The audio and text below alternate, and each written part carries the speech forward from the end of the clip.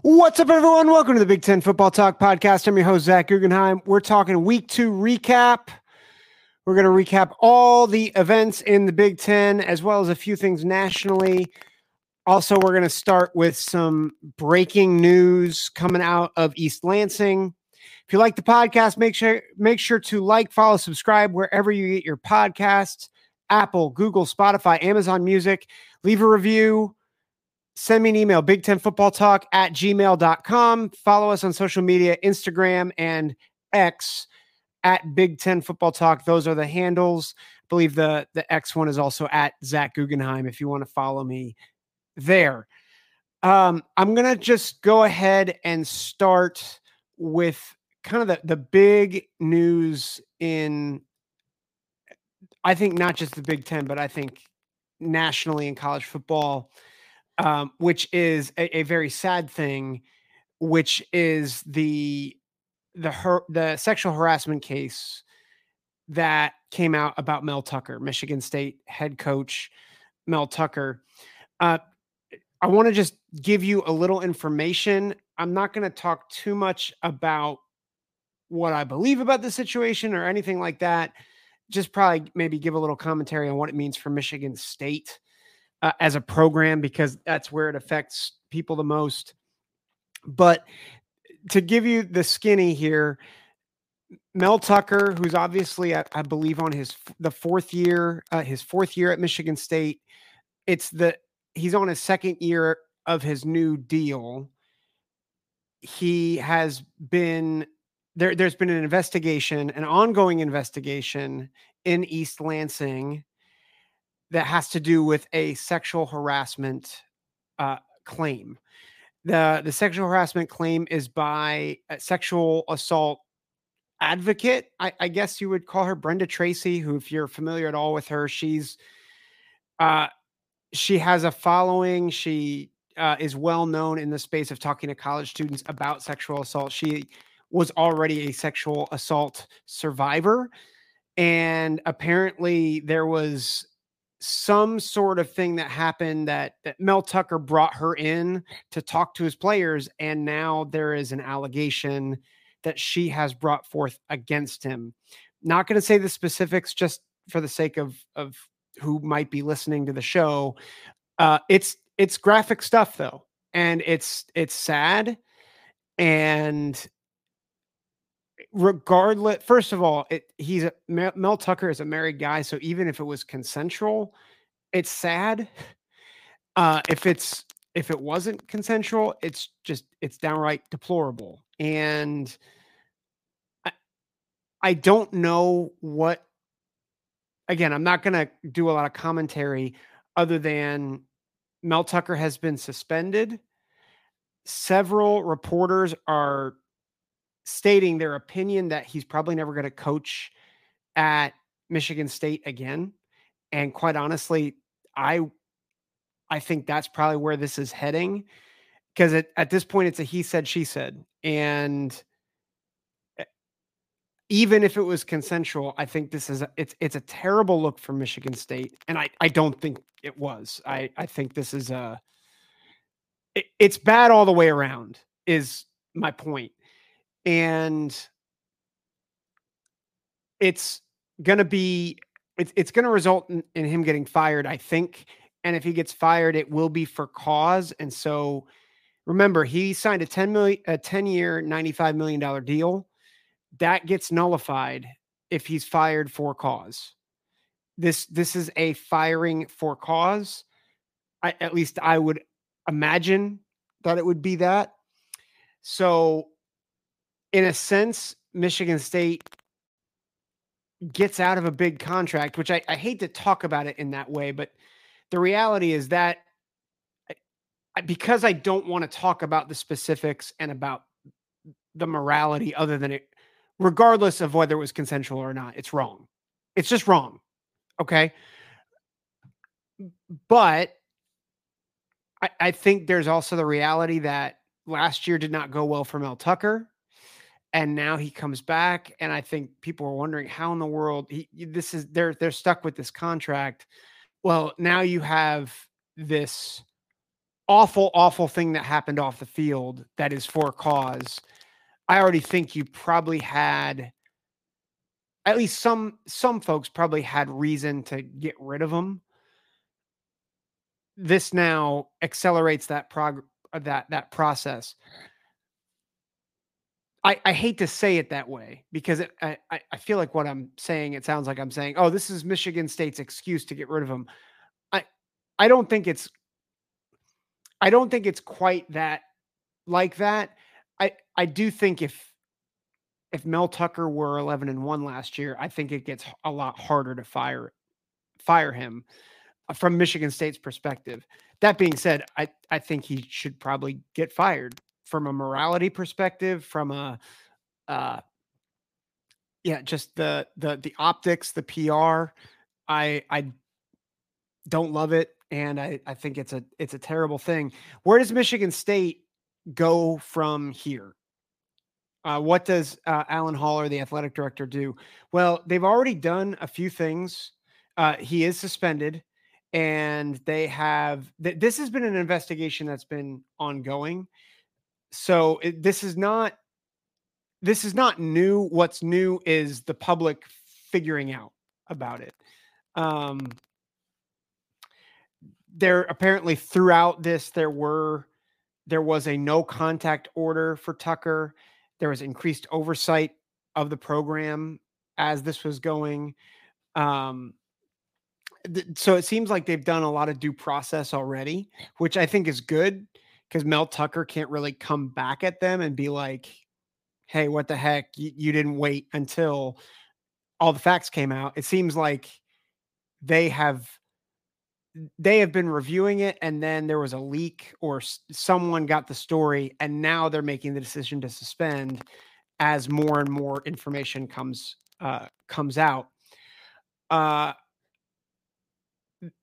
Harlan Barnett is going to serve as the interim head coach. He's a Michigan State assistant, so he's going to serve in that role. And then I think some very big news as well. Mark D'Antonio, former Michigan State head coach, maybe the best head coach in Michigan State history, is coming back as an associate head coach during his leave of absence. So I don't know what that means for the future. I doubt D'Antonio is back for the long term, but it seems like the Spartans have been at least preparing for this possibility for at least a few months now. So I don't think this takes them by surprise. I don't think they're acting too rashly. I think where you really start to get concerned, though, is the future, right? This is a conference that is only getting better and more competitive with more competitive teams, right? And Michigan State, last year was not very good. In 2020 was not very good. Not necessarily projected to do well, although they've looked better than I expected the first couple weeks. I think the timing of this from a competitive standpoint is really, really rough because of what's coming down the pike. And the reality is they're not, even though they've looked good, I don't think they're going to be a team that necessarily does well this year. Maybe more better than 500 maybe, but they're just in a beast of a division. So I just don't know what to make of it athletically. I think it's a bad time for something. It's always man, I say that like it's never, or it's that there could be a good time for this. It's never a good time for something like this. And for it to be at Michigan State, where there's been a pattern of sexual misconduct. I'm sure it opens a lot of wounds. I'm sure it opens a lot of just awful stuff. And so I recognize, even in the first few minutes of this, I'm talking about this, I probably haven't been the most eloquent in talking about it. I just want to be clear. Maybe my main takeaways. One is that this is a horrendous thing that happened. If proven true. And I think it, in all indications, it's proving to be true. And so if it is true, it's a horrendous thing for someone to be violated like this. It's dehumanizing, it's demoralizing, and it's wrong. And there needs to be action taken. So from that perspective, I think, we want to do due process, we want to do all that stuff. But if it comes to light, and it seems like it has, that this is what's happened, Mel Tucker should be fired. At the same time, it stinks for Michigan State. It stinks for the student athletes and the fans, and to have to go through something like this again, as a program, as an athletic department. And so my heart goes out to the woman who has been harmed. And I think as well to the fans, the Spartan fans, who are affected by this, and the student athletes who are affected by this, because it's just a no-win situation. It's reality that transgressions like this never just hurt you. It's never just a solo thing. It really hurts a lot of people, and so it's a bummer. That was a lot more time than I wanted to take. The way I'm going to recap is I'm just going to go through my power rankings for the Big Ten, and through that you'll kind of get my thought process through each team and each game. Northwestern is 14th, but they had a solid win on Saturday against UTEP. They won 38-7. It's tied at 7 in the first quarter, and I just thought, yep, Northwestern's going to blow this thing, just like I thought they would. And instead, they blew this game open in the third quarter. Ben Bryant, he got hurt in the second half, but he had an efficient day, 11 for 17, threw for a touchdown. Cam Porter had a good game, 17 carries, 90 yards.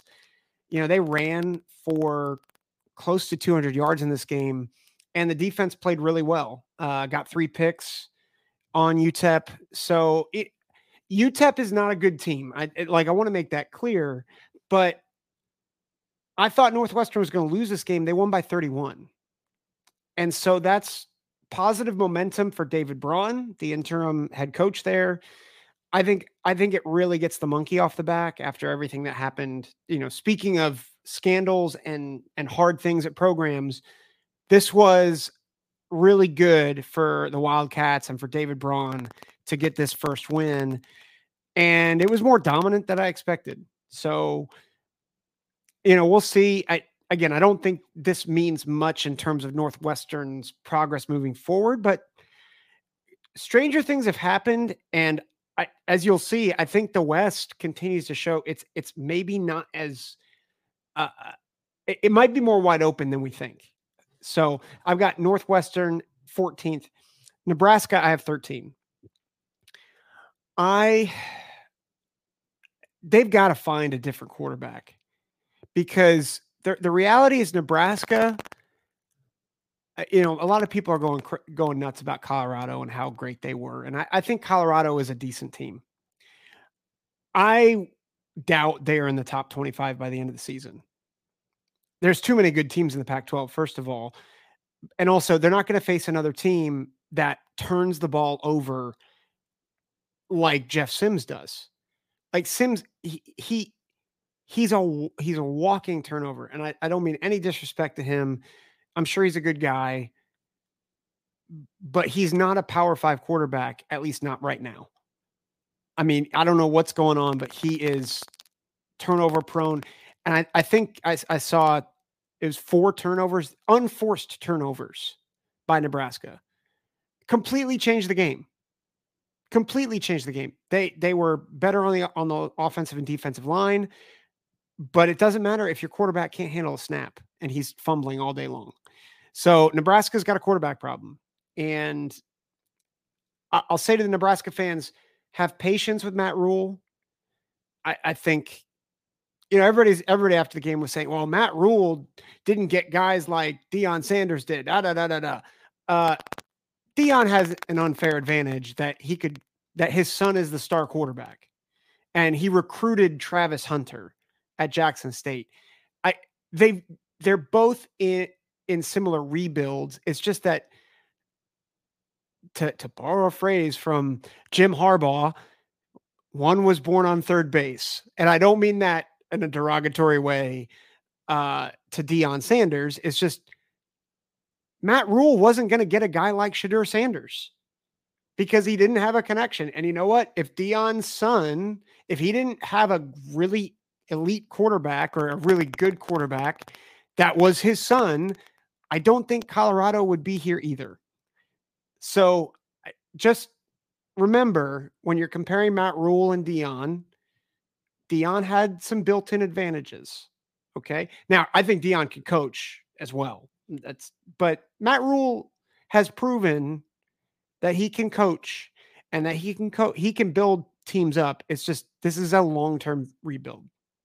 And I know Nebraska fans don't want to hear that, but it's a long-term rebuild. So he needs more than 2 games, and he needs another quarterback for sure.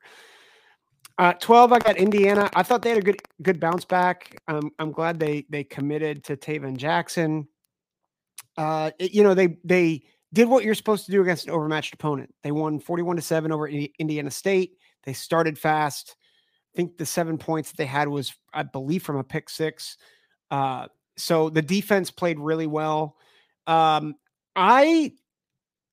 I'm curious to see how Indiana's defense continues to do and continues to evolve, because I think they might be a little bit better than I expected. So I've got them at 12 for now, but we'll see. Rutgers at 11. Rutgers, I don't know what to make of their win over Temple, because that game was pretty close for a good chunk of the game, and then Rutgers really pulled away. And then, I mean, they dominated Northwestern, and Northwestern came out with a dominant win over UTEP particularly in the second half. But this game was 13-0 into the fourth quarter. They turned EJ Warner over twice, so they allowed a lot of passing yards, but it didn't hurt them at all. They were able to run the ball like crazy against Temple. Kyle Monangai, 165 yards. On 28 carries. He was great. Wimsatt was all right. He threw for almost 200 yards. So his yards per attempt was good, but I'd like to see him be more efficient, which I think is his weakness right now. But again, it's weird to know where Rutgers is as a program right now. They're 2-0, 2 dominant wins, 2 double-digit wins. Where is this team as a program? I really want to know more about this team, and we'll get there. We'll get there. Obviously, they'll play some teams in the East that will challenge them more than Temple. I've got Purdue 10th, and I told you Purdue was going to beat Virginia Tech. Now, my feeling about Syracuse has changed a little bit. I think Syracuse is a better team than Virginia Tech, but I think it's at home. But again, I thought Hudson Card was going to be the better quarterback over Grant Wells. Grant Wells threw 2 picks. Purdue ran the ball, I thought, fairly well. Devin Maccabee, 21 carries for 95 yards. Hudson Card, their rushing average is down a little bit. I think part of that was Hudson Card running and getting sacked.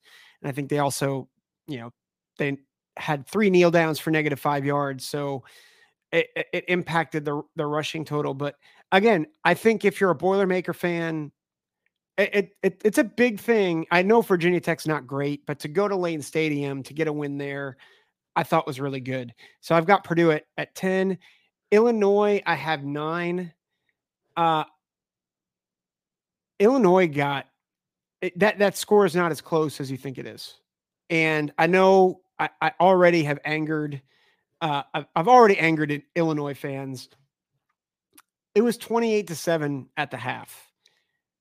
Kansas Kansas was dominant in that game, and Illinois came back late, had a chance to at least, maybe get it to a one-score game. Altmaier threw a pick at the end of that game. But the reality is, you take away a 72-yard run from Altmaier, which was a big touchdown run he had in the second half. You take that run away, it's 27 carries for 67 yards. Like we're talking 2.5 yards a carry. And that is very concerning. Now, Reggie Love had 8 carries for 45 yards. McCray had 4 carries for 20 yards. But again, they had a couple of 10, 11-yard runs, and then it's a lot of nothing. You compare that to Kansas running the ball. Devin Neal averaged 12 yards a carry. Highshaw averaged close to a little over 8 yards a carry. Illinois' got problems on the lines. I thought Illinois would be stronger on the lines. They were not. And Kansas was easily the better team. I still like Altmaier. I think Altmaier, despite the 2 picks, he's a good player. But I have my doubts about Illinois after losing everyone that they did on the back end. And I'm concerned about their line play right now. I trust Bielema over a guy like Ryan Walters to get it fixed and to help them gel. But right now, Illinois is not a top 25 caliber team like maybe some people thought. Kansas, I think, might be. Kansas actually looks really good. But I think Illinois has got some work to do. I've got Minnesota 8. Minnesota, it was ho-hum. I wish Kaliak Manis looked better against a not great team. There were moments in this game where I thought, is this going to be a PJ Fleck special where they blow this game? They did not. And so I am grateful for that. They pulled away and they did work on the running game like I thought. Darius Taylor came in, 33 carries for 193 yards, a touchdown. Sean Tyler had a good game, 17 carries, 93 yards. I'm curious why they pulled Tyler. I'm not sure if there's an injury because I didn't get a chance to watch the whole game. But the defense, Minnesota's defense played really, really well in this game. Held them to 152 total yards. So again, good showing for the defense. Still very concerned about the offense, but Minnesota, at least from a defensive perspective, the only touchdown they've allowed is on that crazy trick play that shouldn't have worked against Nebraska. So 3 field goals and a weird trick play that should have gone wrong are the only points that they've allowed so far as a defense. So good on them. I got Michigan State 7. They beat up an FCS team, which they should have done, but they dominated like they should. It was 38-0 going into the fourth quarter, and then Richmond scored a couple of junk touchdowns. So they did what they're supposed to do. Noah Kim continues to look good. 18 of 22, 292 yards, 3 touchdowns. So good on him. Maryland at 6. I turned this game on, I think, in the first 5 minutes and saw 14-0 Charlotte and thought, uh-oh. And then I think Maryland, they were composed. They didn't let the pick six really get to them. And I thought they played good ball after that. Charlotte probably had a few more explosive plays than I would like. I think that's going to be something that they go back and work on. But, when Tagovailoa plays clean ball, he's, I think, a top 5 quarterback in the league. And, Roman Hemby had a great game, averaged 8 yards a carry, had a touchdown. Again, I think underrated receiving core. So I think this is a good team. They got to make sure that they avoid, Tagovailoa being loose with the ball. So I've got Maryland at 6, Wisconsin at 5. I was very disappointed in the Badgers. I thought Wisconsin was a legitimate playoff contender. Listen, I thought Tanner Mordecai played a pretty good game. He was not the most efficient, but completed over 60% of his passes, threw for nearly 300 yards, 278. He got no help from the running game. Braylon Allen, 7 carries, 20 yards. Ches Malusi, 12 carries for 49 yards. I mean, they only ran the ball 29 times. And I think part of the reason why is because it was not working. It just was not working. And Washington State was up early, 24-6 at half. At that point, you almost kind of have to abandon the run game. And so Washington State got them out of the run game, which is what they want to do, but also they could not run the ball. Like, it was just hard for them all night. They're barely averaging 3 yards a carry. And that's concerning because I think Washington State's I think they're a good team. I don't think they're going to be anything special in the Pac-12. Now, the Pac-12 is proving itself to be, I think, a very good conference. So I think it's very possible that Washington State is a top 25 caliber team, but might be finished 5th or 6th in the conference. That being said, if you're Wisconsin, I don't know what you do after this because you're going to face better teams in Washington State.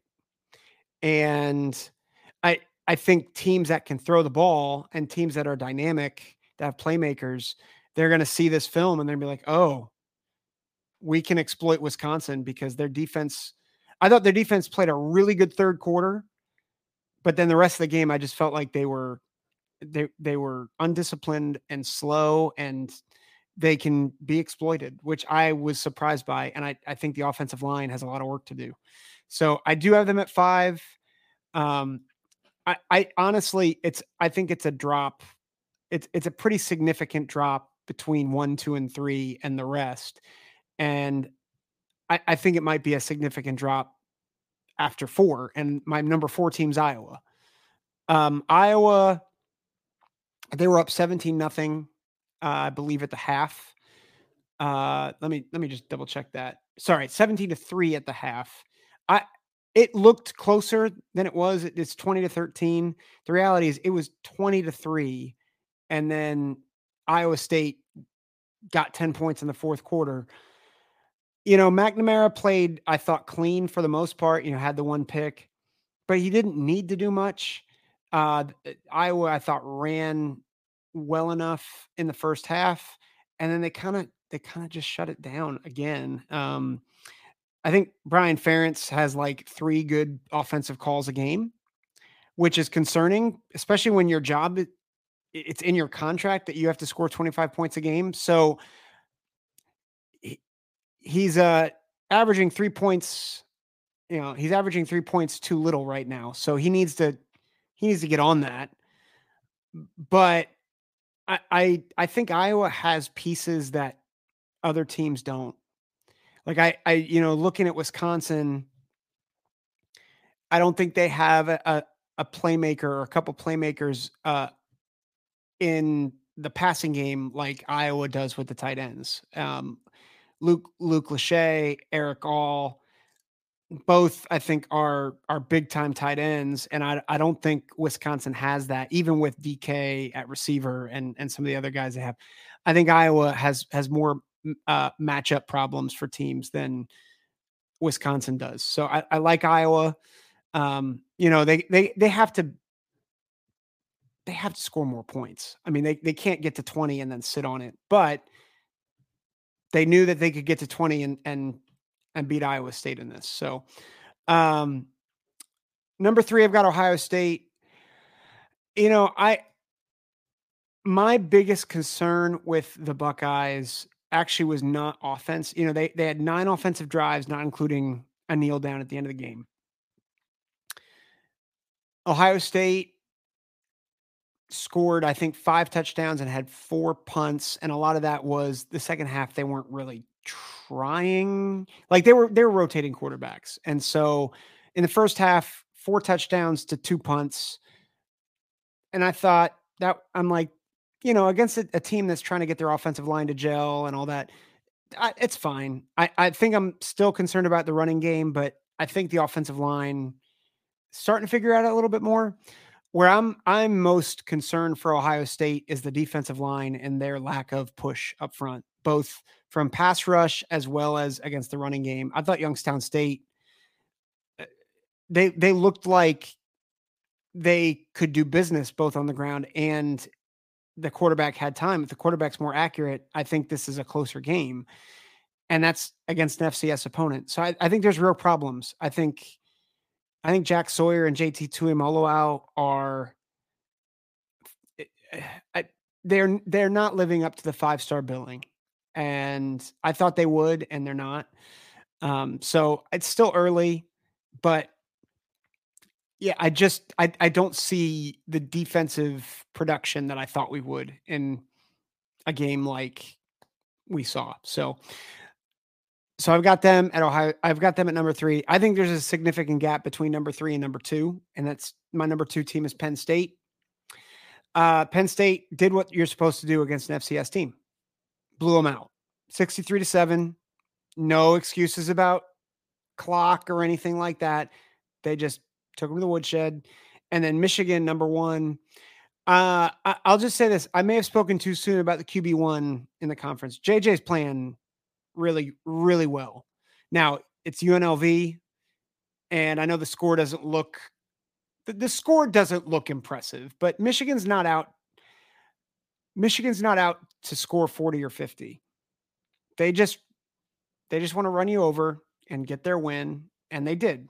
And that they only let UNLV score at the last part of the game. So I think Michigan is clearly the number 1 team in the country right now. They're the number 1 team in the conference right now. I just think they're complete everywhere. And I think JJ takes them over the top. So those are my power rankings. Let me just talk about the top 10 nationally. I've got Bama at 10. I think all the reports that Nick Saban's dynasty is done need to stop. That the Texas game, Texas was great on Saturday. They were phenomenal. So this is not a knock against Texas, but the reality is it was a 10-point win, and a lot had to go wrong for Bama and a lot had to go right for Texas for them to win by 10. Now, granted, Texas had some miscues too, but Bama, Milroe threw that or stared down a couple of guys that led to picks. I didn't think the offensive play calling was all that great. They were playing true freshmen in the secondary. Caleb Downs, who got beat for a touchdown or 2 in that game. It was his second game. And so that's not to take away anything from Texas, but rather it's to say, listen, Bama is playing a quarterback that is green and they're still learning how to use. They have young pieces in the secondary, and Bama still could have won that game. So I think I'm still on the lookout for them to run the table the rest of the way and win the SEC and get to the playoff. I don't think I'm not picking that, but every year that I pick against Bama, they end up in the playoff. So I just think reports that Nick Saban's dynasty is over, like people saying that, they have the most talent in college football. And I know certain guys online, they'd argue that Georgia does. Even if Georgia does, they're one of the top 2 in terms of overall talent. So number 9, I still have Oregon State. I just, I think they're playing really well right now. I don't have USC in this, by the way. I do not buy USC's defense, and I don't think they've played anybody. And I just think their defense is not very good, and I don't buy them. So I know Caleb Williams is great, but I don't think they're a top 4 team in their conference right now. Maybe they're 4th, but I've got several other teams in their own conference ahead of them right now. 8, I have Ohio State. I'm very tempted to drop Ohio State out of the top 10 right now because I think they just look very, very inconsistent. I am looking forward to seeing what happens if Kyle McCord is established as the starter, to see what happens. They play I think a decent Western Kentucky team this week. So it'll be interesting to see what happens there. I've got them at 8, Notre Dame at 7, beat North Carolina State at North Carolina State by 21. I think Notre Dame's for real this year. I think Sam Hartman is a really good quarterback. I think they've got some guys at receiver that I think are better than they had a year ago. I think their defense has improved from a year ago. I very likely am calling the upset in week 4 for Notre Dame over Ohio State. I think Notre Dame's really good this year. Washington at 6, they did what they're supposed to do. Penn State at 5 did what they're supposed to do. Georgia at 4, they haven't played anybody and they've looked a little sluggish. So I still think Georgia is really, really good. I just don't have them at 1 this week or 2. Texas at 3. I think they deserve to be at 3. I think Quinn Ewers looks great. I think Xavier Worthy and A.D. Mitchell, it's a really good receiving core. And their defensive line, man, they're going to give everybody problems on the defensive line, on their defensive line. They're just massive and they're studs. Right now, I think they have an inside track, obviously, to get to the playoff. I think they're really, really good. Michigan at 2. Man, what a playoff game that would be, Michigan versus Texas, with Michigan's offensive line and Texas's defensive line. Oh, that'd be good. And I've got Florida State at 1. I still seeing what Florida State did to LSU. I think LSU, I don't know. I think Bama is a little bit better than LSU, but LSU might be a matchup problem because of Jaden Daniels.